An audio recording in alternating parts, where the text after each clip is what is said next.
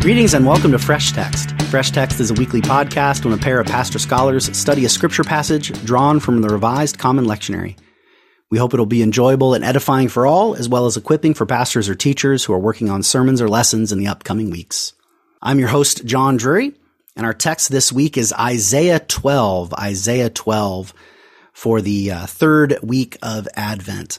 And my guest this week to talk about this great text, this so-called first song of Isaiah is one of its nicknames. Our guest is Larisa Levicheva.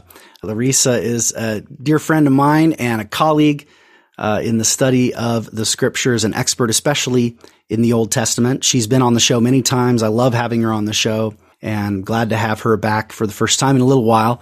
It's sadly been a bit, mostly because we were geeking out on Hebrews and on a number of texts from Paul's letters, which of course she would have lots to say about, but just not her favorite, so we respect that.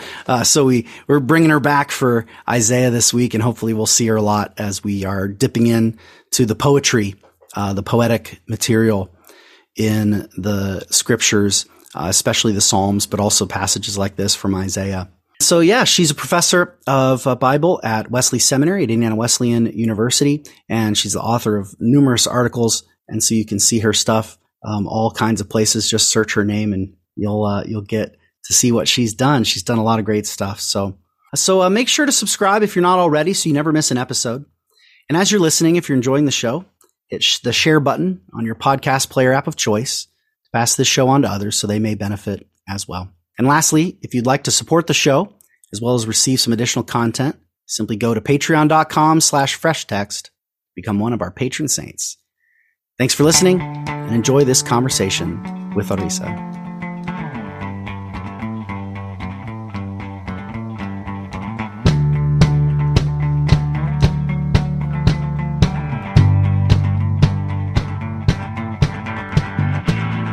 Isaiah chapter 12.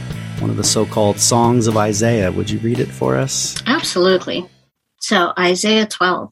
You will say in that day, I will give thanks to you, O Lord, for though you were angry with me, your anger turned away, and you comforted me. Surely God is my salvation. I will trust and will not be afraid, for the Lord God is my strength and my might. He has become my salvation. With joy you will draw water from the wells of salvation. And you will say in that day, give thanks to the Lord, call on his name, make known his deeds among the nations, proclaim that his name is exalted. Sing praises to the Lord, for he has done gloriously. Let this be known in all the earth. Shout aloud and sing for joy, O royal Zion, for great in your midst is the Holy One of Israel. Word of the Lord. Thanks be to God. Let us pray. Father, we give you thanks for your word which when it is sent forth from your mouth does not return void. I guess there I'm quoting another song from the book of Isaiah.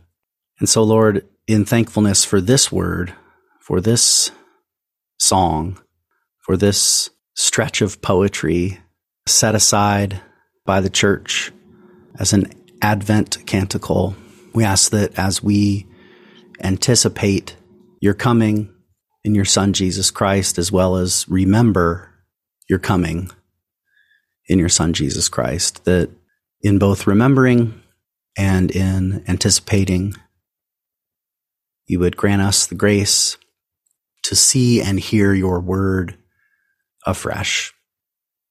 Lord, equip Larisa and I now to bear the word faithfully, for the sake of those listening in, that they too may bear the word in their lives, on their lips, and for the sake of your glory.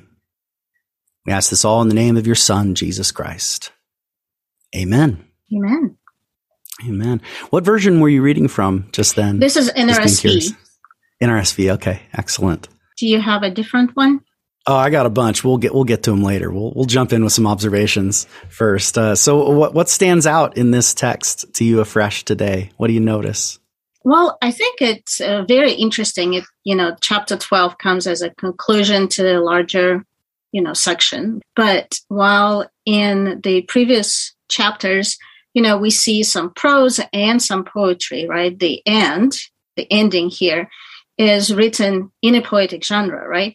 So, and it's written in such a way that it could be sung, as you just mentioned it, which is done historically by the church, right? And this way, as part of the liturgy, then the leader and the participants are both proclaiming the fact that God is my salvation, rather than just listening to, a sermon, so to speak, that's telling you that God is your salvation. We're actually singing and proclaiming this, and it becomes a reality that we participate in. So I think it's very powerful, the way it's written and the way it draws us in to participate in proclaiming this salvation, and that it's God who is salvation, nothing other than him.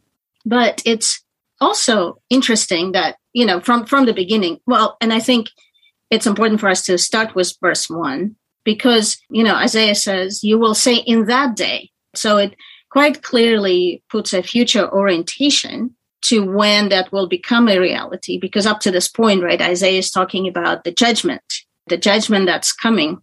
But what's great is that once again, we have a confirmation of the fact that judgment is never the last word that God gives to his people. Judgment is necessary. It's deserved, but it's never the last word. Salvation and hope is the last word. So the day will come, and, Isaiah doesn't tell us when, but it's the day when the people of Israel will understand it, right? They're not there yet because they're still facing the punishment, so to speak, but the day will come when they will proclaim. So I think it's already, for them, it's also like already and not yet. The salvation is coming, but you still have to live through the judgment, which at this point hasn't happened either. So it's quite interesting. But another thing that kind of interesting to me in this verse 1, is that Isaiah says, for though you were angry with me, your anger turned away and you comforted me, right? So, the question is, why was the anger turned away, right? What caused that anger to be turned away? If we think about the law, right, which Isaiah and his readers and listeners would be familiar with, they would know that a sacrifice has to be offered every time when a sinful action occurs, right? And especially if somebody offends the Lord. So the question is then, what type of sacrifice helped in this case, right? What occurred in this case? Once again, Isaiah doesn't tell us. There is no indication of what it could be. But I wonder if that's the first hint he's kind of placing in the book, so that, the readers, the listeners would start wondering, I wonder what this could be. I mean, he will come back to it later in the second part of the book, right? Starting with chapter 40. And in particular, the second half of 52 and 53, right? He will make that quite explicit, that it would be the suffering servant. Again, he doesn't tell us the name of the suffering servant, or doesn't even tell us if it's a person or the remnant, or, that's why we have multiple interpretations of those passages, right? We're not going there.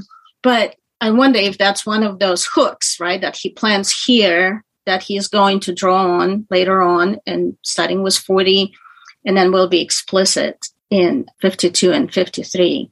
Where there has to be a sacrifice, right? And that's where that sacrifice is explained. Yeah, that foreshadowing is really exciting, not only to perceive some connections within Isaiah, though that's the main task at hand, but it also really fits in that we're looking at this for the Advent and Christmas season, whereas those later passages in Isaiah we associate more with Lent and Easter, right. Right. And so that notion of because it is kind of funny how a lot of the stuff we sing, both in terms of later hymns and choruses and songs in church tradition, as well as texts from the Psalms and Isaiah as well as the great canticles in the opening chapters of Luke, A lot of these, like, actually at first glance sort of contradict what we often teach, which is that, like, well, actually the salvation comes at, like, Passover, the death and resurrection, This is just the arrival of the guy who's going to do that. And now I think thinking in that kind of a rigid way, I don't actually think there's a contradiction there. I think that's assuming in too rigid way of thinking about how things unfold.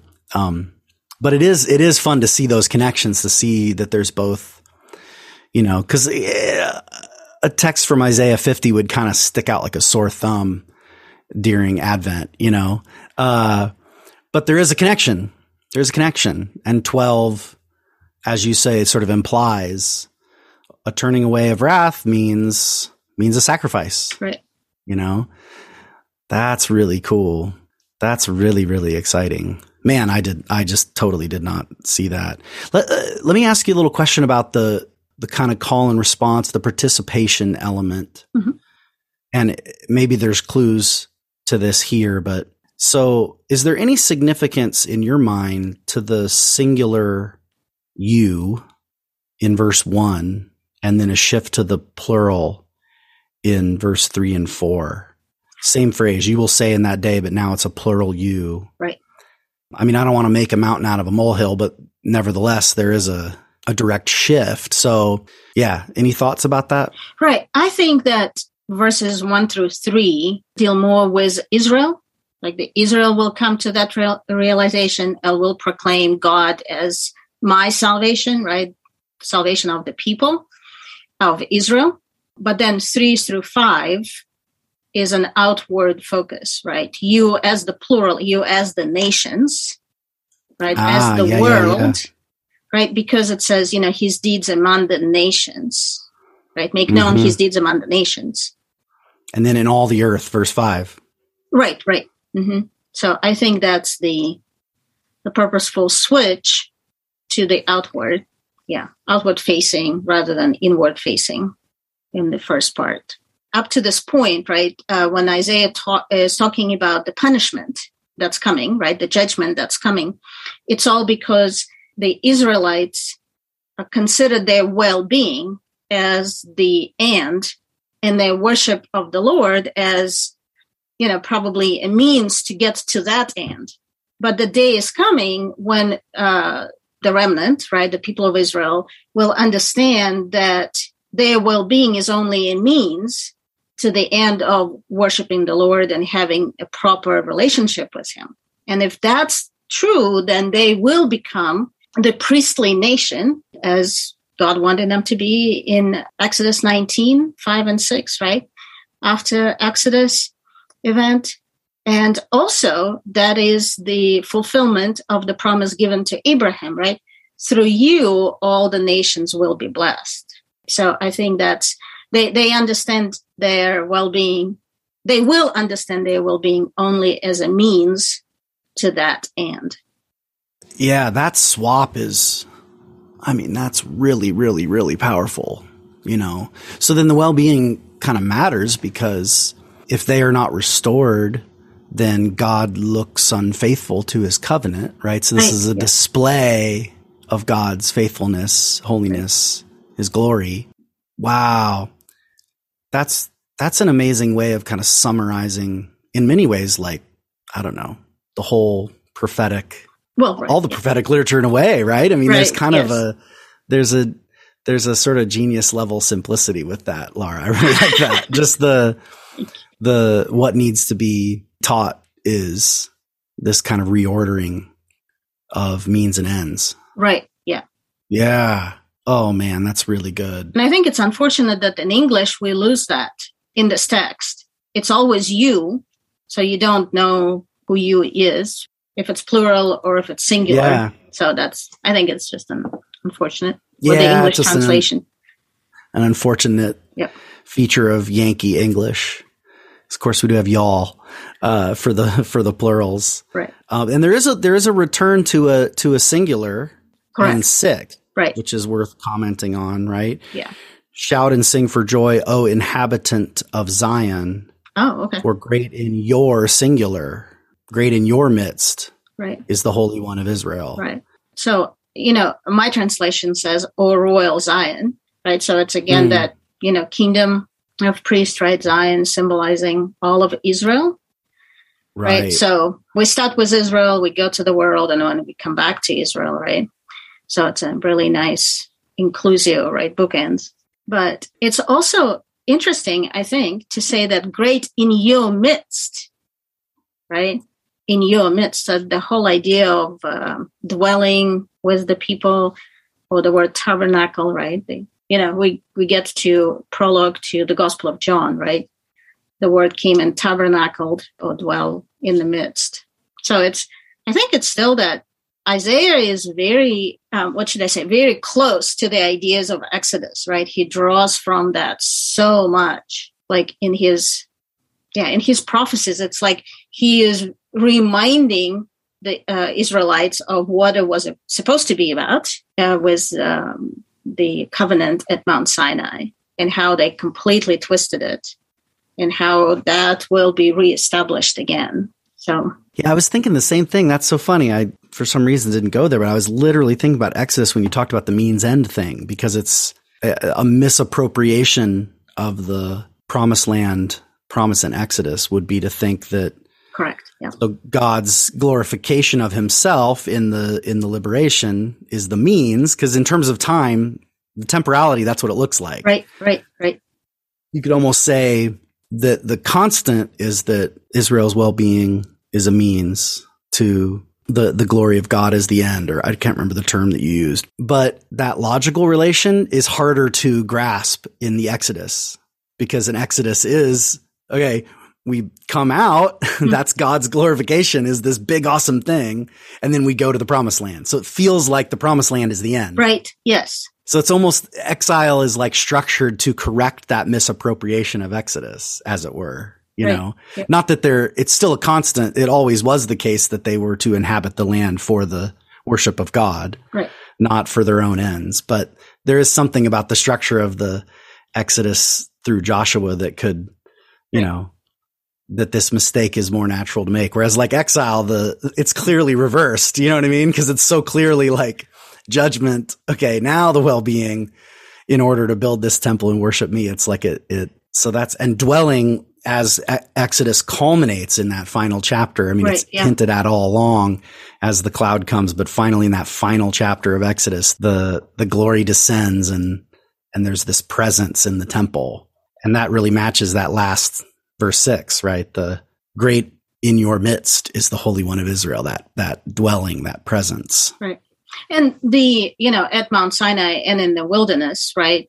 Whenever the tabernacle was set up, the tribes would physically be surrounding, right, the tabernacle. So the tabernacle was physically in the middle of the camp. So it's a very, we think about it as a metaphor, right? He's in our midst.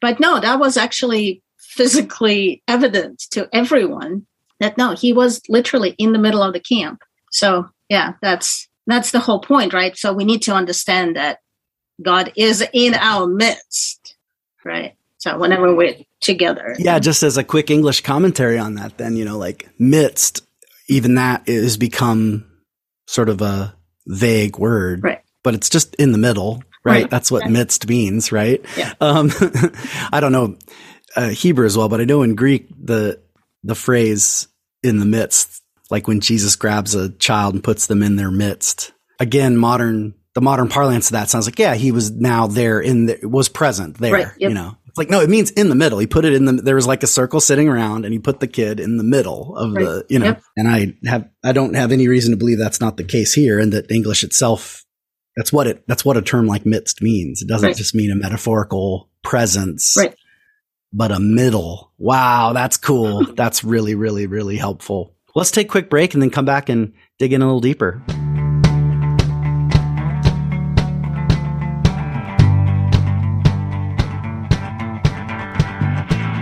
And we're back. Welcome back to a Fresh Text. I'm here with my guest, Larisa Levicheva, and we're looking at Isaiah chapter 12.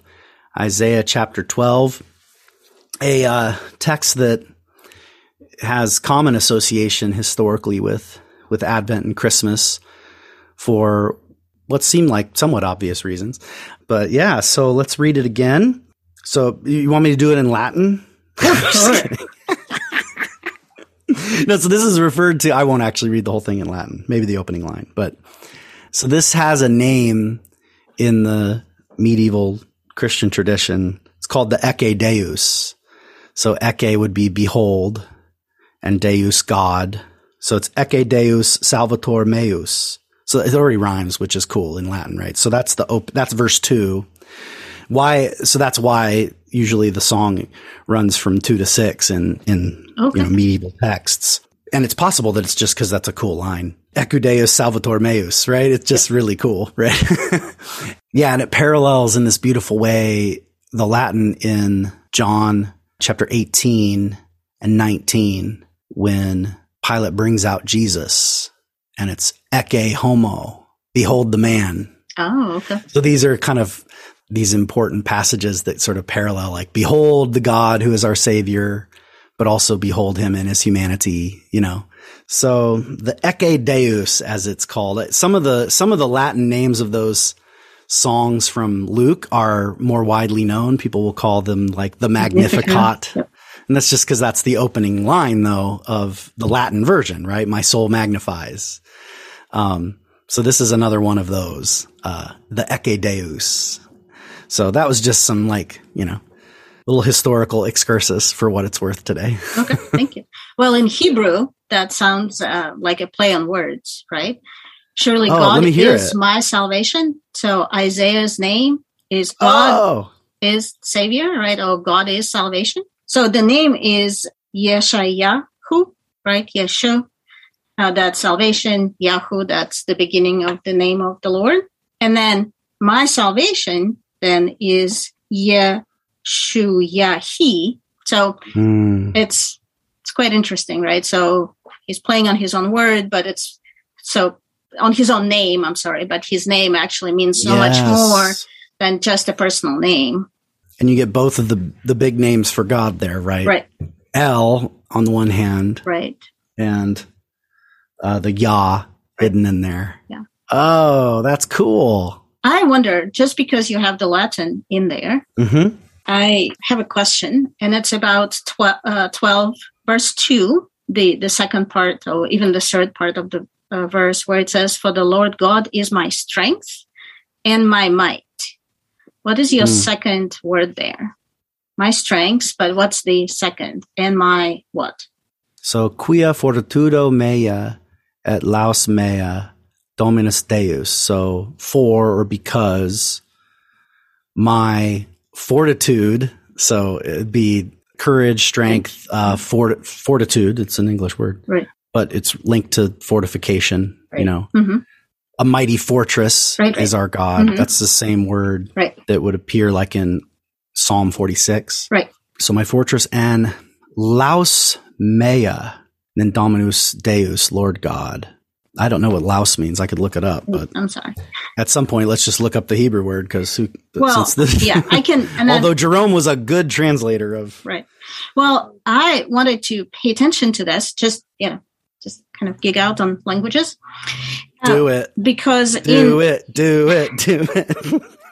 Because the Hebrew reads Yazi ve Zimrat, which when we translate it is my strength or my might and my melody or my song. Now, the English translations go with two synonyms, right? Strength and might, or whatever that could be in other translations, English translations. Greek, right, the Septuagint, right, the Greek translation of the Old Testament, has hei doxa mu kai hei ainesismu, my glory and my praise.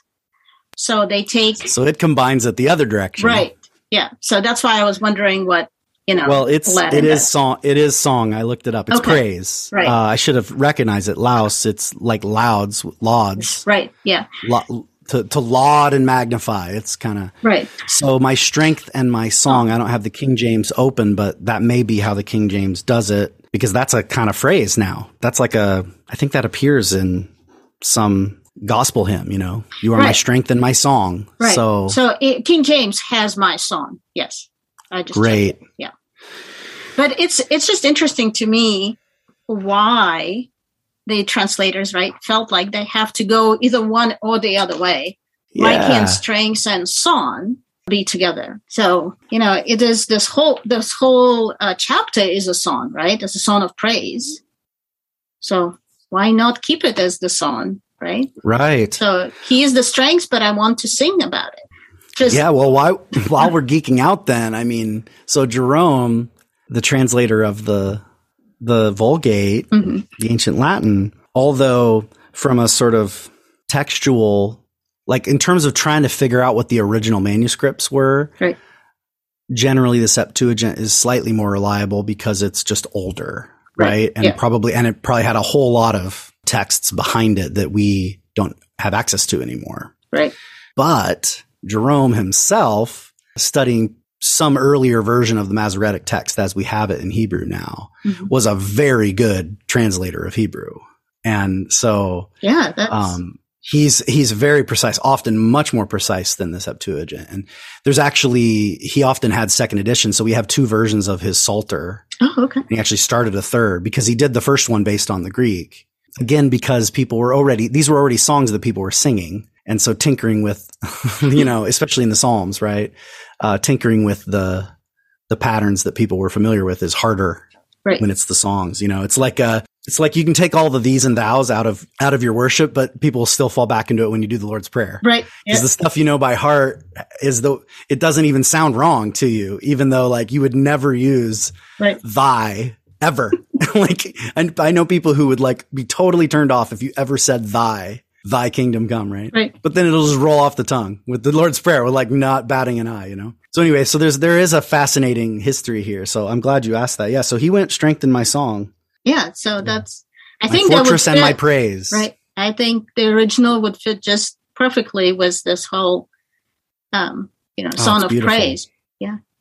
Is it possible, just talking about that song element, that I agree with you in terms of the substance, that there's a shift from the first half to the second half that would naturally, as a prophetic text, you will do this, you will do that. The singular and the plural works well, thinking of Israel as like a singular subject and then all of the nations as the plural.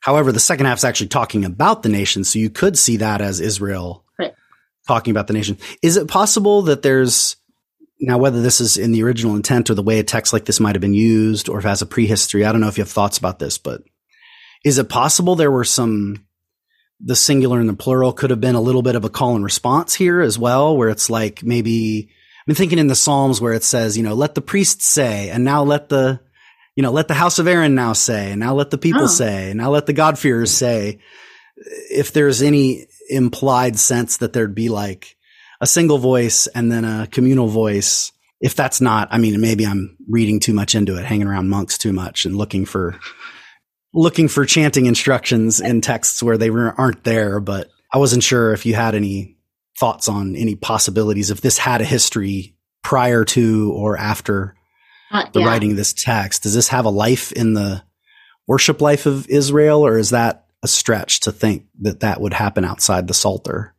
To tell you the truth, I've never studied this to say more, but I'm only going off this, among the nations in all the earth to say that's probably why. But yeah, I wouldn't know.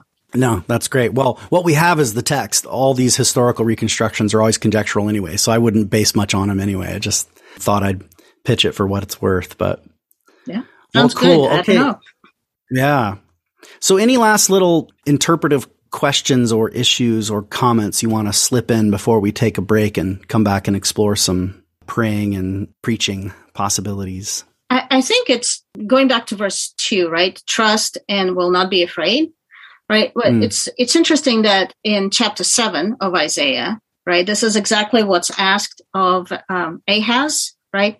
Trust in what God is doing and not be afraid. And he refuses to even consider the possibility. But then the day is coming when this will be normal, right? So that's kind of interesting. But then in verse 3, with joy you will draw water from the wells of salvation. Now, as we know, Israel is a very dry place, so water is always precious, and there's never enough. So, but that whole idea of water being present and available and, wells, right? Which means a lot of it, and it's deep, and, so I think it's quite an interesting metaphor that runs throughout the Old Testament. And then, of course, in the New Testament was Jesus saying, I am, I'll give you living water. But again, if we consider the fact that Isaiah draws so heavily on Exodus, so maybe that's him talking about reminding the audience of the, God giving water in the wilderness in so many ways. So that's good. Again, which comes right after the Song of the Sea, right? Which there is a direct quote here from the Lord God is my strength and my song. Is that whole line is just straight out of so it's Exodus 15, right? And it's kind of the in the history of Israel, right? Whenever God does something mighty, they burst into song. Moses is in Exodus 15 is just one of the examples, right? When that happens. So I think that what we see in the New Testament was the Magnificat and all other songs, right? It's because God is doing something really powerful, really mighty. So they burst into song. Perfect. That's great. Draw from the waters of the well of salvation. Whew. That's just really beautiful. Yeah. Okay, well, let's take a quick break and come back and explore how we might preach and pray the text like this.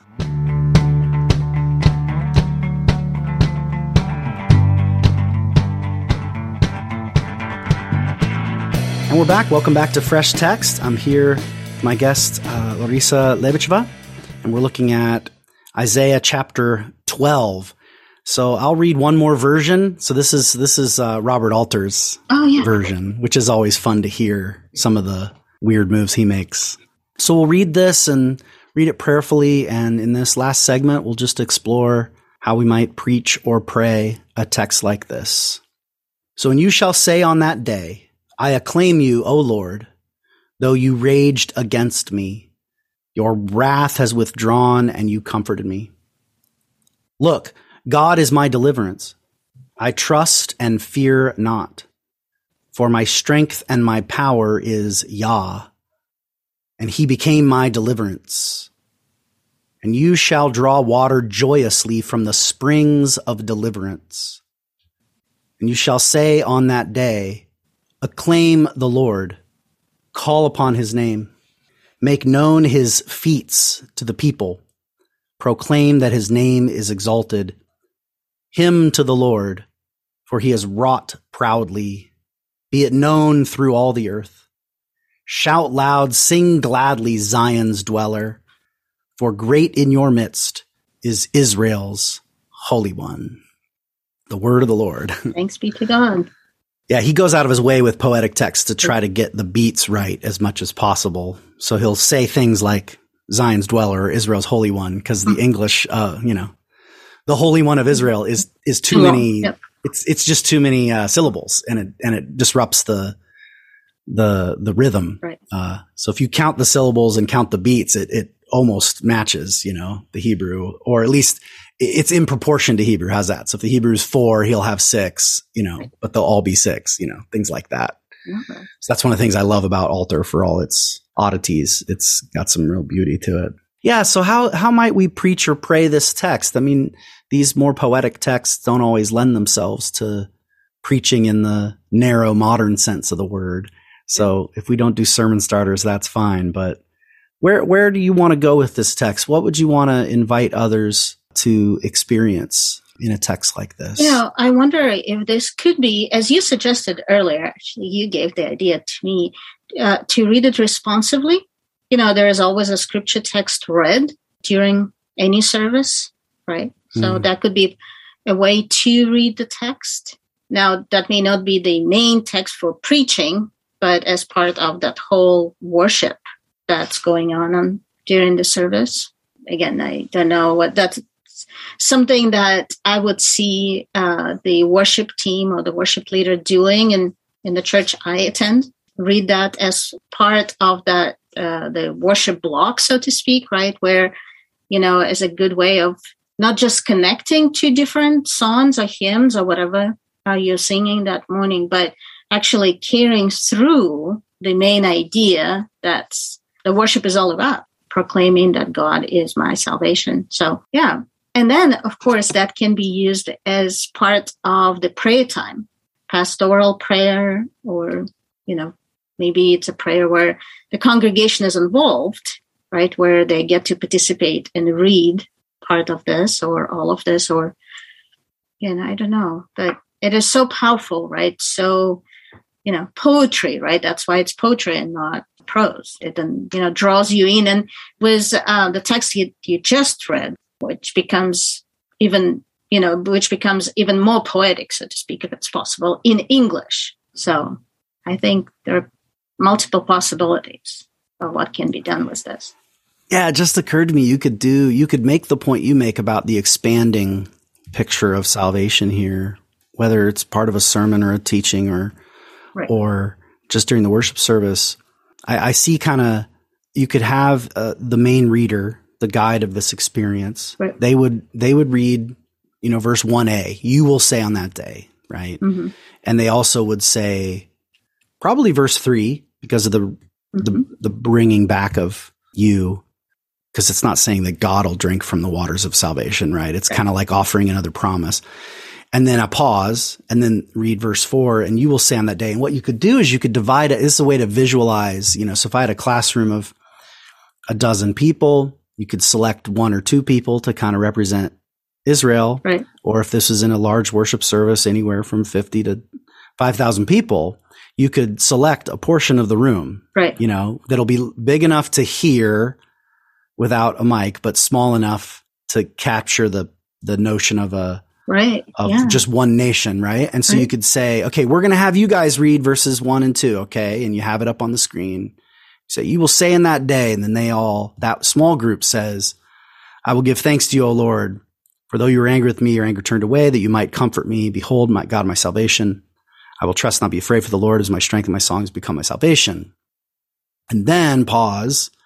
And then that reader says again, you just look at that one group and say, with joy. Oh no, that's when it switches to plural. And then you look at the whole room and say, with joy, you will draw water from the wells of salvation, and you will say in that day. And then you have everybody, including that original group, read the rest. Give thanks to the Lord, call upon his name, make known his deeds among the peoples, proclaim his name is exalted, sing praise to the Lord for his. I mean, that'd be a really powerful standalone worship experience, or an activity that could be within a teaching or a sermon that wanted to embody the observation you made that clearly the first half is centered on Israel's experience of exile and return, right? Verse 1 is about we were punished and now we're going to be restored. And then verse 2 is just sort of dripping with allusions and direct quotations back to Exodus, right? So it's that's all insider stuff. And the second half is all outsider stuff, right? Nations, earth, but with Zion and Israel in the middle of it, in which God is in the midst of that. Right. Yep. And I mean, that's a point you can make, but boy, it's so much different when you can embody it and act it out as a whole. Yes. Yeah. That's a great idea. I'm going to pitch that one to Jordan, our yes, absolutely, our worship leader at our local. Laura and I, for listeners, Laura and I go to the same church. She's local, and Jordan actually was just on the show. For regular listeners, they know that. For the first time, I had her on the show just a couple weeks ago. Oh, to talk about Christ the King Sunday. Yes, that's exactly what I was thinking about. Yep. Yeah, these highly participatory things that she does, they're just amazing. So, but yeah, I mean, this is. But, if you ever, for our listeners, if you ever kind of go to visit a church and see these highly participatory things, you're like, how do they do this stuff? Where do they come up with it? Honestly, it just comes from this. It's just spending time in the Word and experiencing just how communal the scriptures are, and even in their genre and style, right? It's not something you have to force upon them. Actually, the more individualistic reading is the forced one. That's the one that takes work. How do I apply this to just my life? That's actually a harder question to answer sometimes with these texts. how do the people of God apply it to our life? Well, it doesn't even take a stretch. It tells you sing, right? Like the application's right there.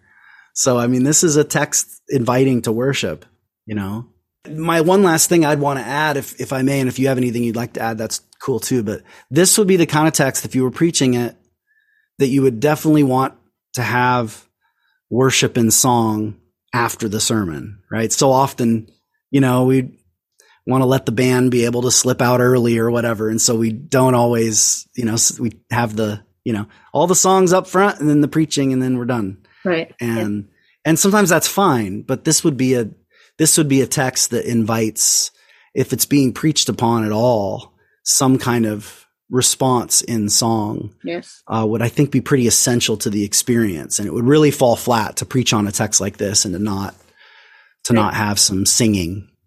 That was just my 2 cents I thought I'd throw in under the wire. Any other last thoughts? No, yeah. I agree with you. Yeah. There has to be some participation, right, from the audience after this. Otherwise, it's like, okay, well, let's move on. Yeah, you go do that. Go home and do that by yourself. Right. No, that's great. Yeah. So, anything else you want to slip in before we wrap up today? I was just thinking that he says, "Call on His name," right, in verse 4, right? And there are so many.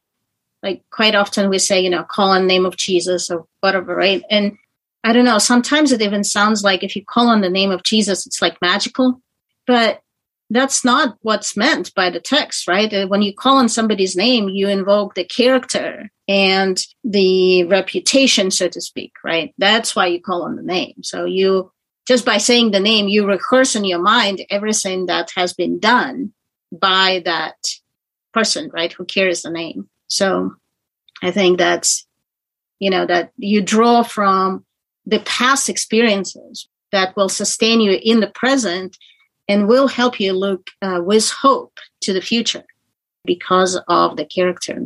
So I just thought that, we need to be aware of that. No, that's a helpful reminder. And if you're right about the shift, and I think you are, the shift of emphasis towards the Gentiles, perhaps even as the voice of verse 4 and following, that language, call upon His name, becomes even more significant, right? Because you're saying that the name, and they just used the divine name in the previous line. It doesn't just say give thanks to God, it says give thanks to Adonai, right? Mm-hmm. And so the implication of these Gentiles are going to take that name and make that part of their identity now. We're not going to be known by the old gods, right? This is the God that is our God now, right? So, I mean, there's already hints here, like you said at the very beginning, of the drawing in of the nations. That's such a theme in the final chapters of Isaiah, and that Paul the apostle picks up on in his arguments, right. In Romans. It's all those seeds are getting planted right here. Just like those crazy Gentile magicians showing up at the birth of Jesus in Matthew is, a little, okay, Great Commission hasn't happened yet for another 30 years, but it's already, there's hints all along of the inclusion of all. And that's something for us to be grateful for, those among us who are not Jews by blood, but included as among the nations, right, among these peoples.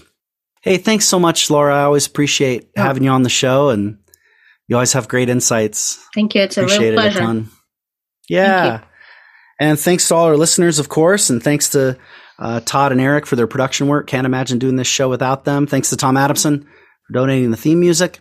And thanks to our patron saints who support the show. If you'd like to do that yourself, just go to patreon.com/freshtext and see ways you can support the show and get some extra content. And with that, we say, have a good preach and a great week. Bye-bye. Goodbye.